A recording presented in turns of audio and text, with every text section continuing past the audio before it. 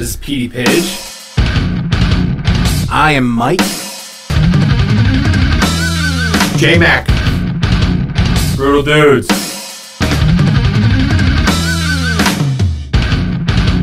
And we got a special guest today. Go ahead, introduce yourself, special guest.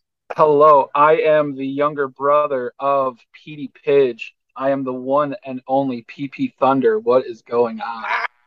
This is exciting because not only are you our first guest, but we heard a story about you.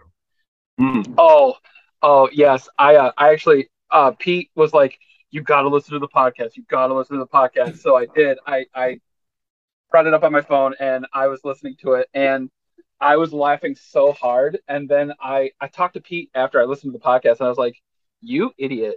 You left out so many juicy, hilarious details about my story." And he's like, "Well, I didn't personally experience it." And I was like, "Dude," I'm like, "The story that you told, mine is a million times better, and I cannot wait to get on this podcast and I don't know, really tell the story about what I did because it's much worse. I don't know if he told you guys, but it's much worse than what he told you." We did not get the full details, but dude, feel free. Like, Yeah, we need the director's cut. Yeah, so it's the Snyder cut right now. Snyder cut, yeah. Snyder cut. Except no, It's gonna be Ezra 4 Miller. hours, and Jared Leto's gonna pop up at the end. Yeah, but Ezra Miller's a trash person, Fucking so we're not going to hope talk about Ezra Miller. All right, so real quick, it was a Real Big Fish concert, and we have been prior to the Buffalo Icon, RIP Buffalo Icon. It is no longer around. So we've been like a lot when we were younger and when we were in our teens. We went to the Buffalo Icon so many times to go see metal shows. And so me being like 16, 17 years old, like just going to metal shows, all I was used to was metal pits and like hurting people because like that was the thing back then. And, because Pete and I were big dudes and that's what we did. We would go into mosh pits and we would wreck people. Not intentionally. Well, a little intentionally. Okay. Not really. Like in our youth, when we're angsty and dumb, big and dumb and have nothing better to do. So we go to this ska concert. And the setup that Pete said in the last podcast, everything that rings true. I gave Pete my glasses, and I was just like, I'm going to go in and I'm going to wreck somebody because I am just so used to being in just regular mosh pits, and I had no idea what a skank pit was. Like, skank pit was not in my vocabulary at the time. It just wasn't. And so I had my glasses off because I was going to go in thinking that I was going to either get my stuff wrecked or I was going to wreck somebody's stuff. And so I was watching the pit go around. And finally, I locked eyes on my target. And in my brain, I was like, it's go time. And so I saw this person go by me, and it was this like short, blonde person. And I was like, great, I'm going to get this guy. You keep saying person, so I assume this is a female child. Don't assume things. Don't assume things yet. Don't take my thunder. And so this person goes by me with the short blonde hair. And granted, I have my glasses off, so I can't see. And I just full force Kamehameha this person and they just go flying across the room. And I'm like, yeah. And then all I feel is a hand slap me on the shoulder and grab my shirt and pull me back. And it's Pete going, what the fuck are you doing? And I'm like, it's a pit, man. He's like, you idiot, that was a girl. So, yeah. So I unintentionally completely obliterated this nice, short, blonde-haired girl who's just trying to... you don't really know if she's nice. Yeah, you're making an assumption. You're making a lot of assumptions. In fact, I'm going to say that you're the hero of this story because you are breaking down the barriers between the genders in the pit. Yeah, dude, you were dealing out dick justice. You don't know, like, if this girl was like out there fucking around with people, or if she was like kicking people in the dick, or if she was like pickpocketing people's money, like all those fucking shows have, like those sneaky little ska girls. You were laying down the plaid on that bitch, dude. I think you're justified. There's so many potential titles for this episode. I'm thinking Dick Justice, like Private Eye. Dick Justice laying down the plaid. But no, sneaky so like little ska girls. In my head, I think, just to like make it like that I'm not the villain of the story. In my head, I want to make it out that she was just this like young hipster girl trying to enjoy a ska show. And, maybe it was her first time. I don't know. And you just have this big, dumb me, 16-year-old me, just absolutely throwing her across the floor with just one massive shove. So having seen you in a pit before, I also find this to be very amusing because I can actually envision this in my head. Pat, when we went to see Every Time I Die, was at the pit, and I remember Pete. We were, because it's an all day festival. It was called Tid the Season.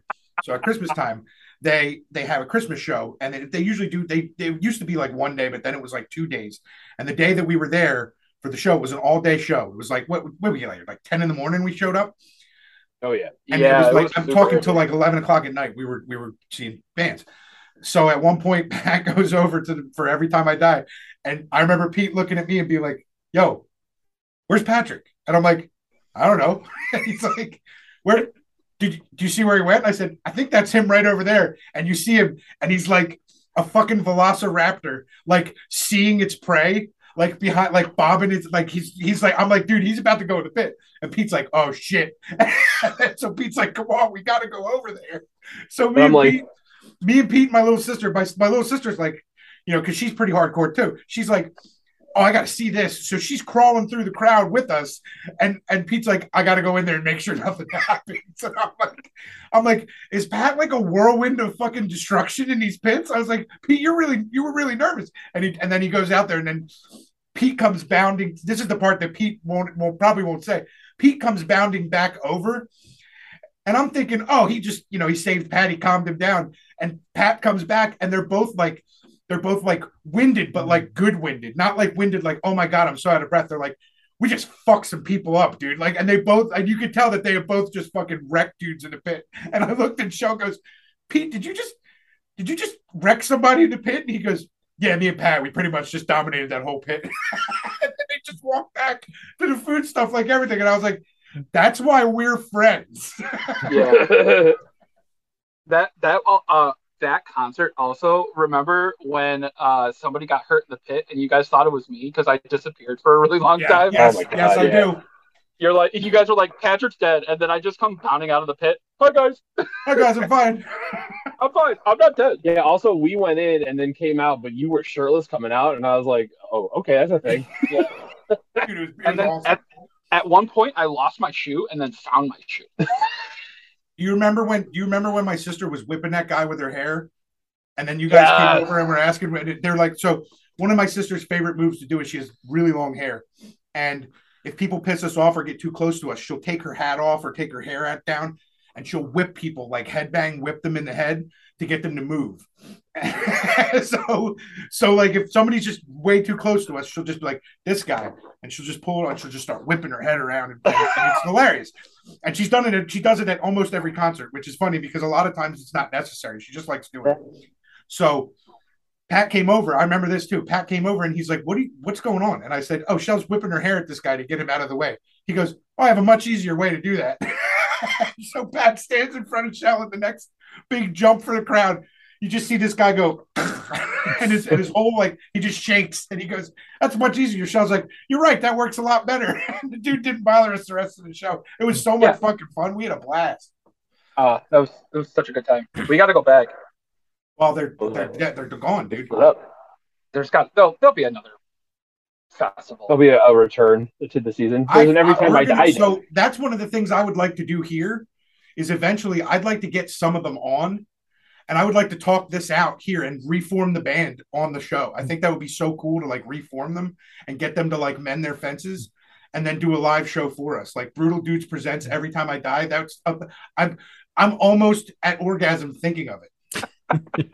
I want to make that happen for you because I jokingly, before the world ended, the last shows that we did, we went to Massachusetts, and we did Boston, Salem, and some other place in Massachusetts.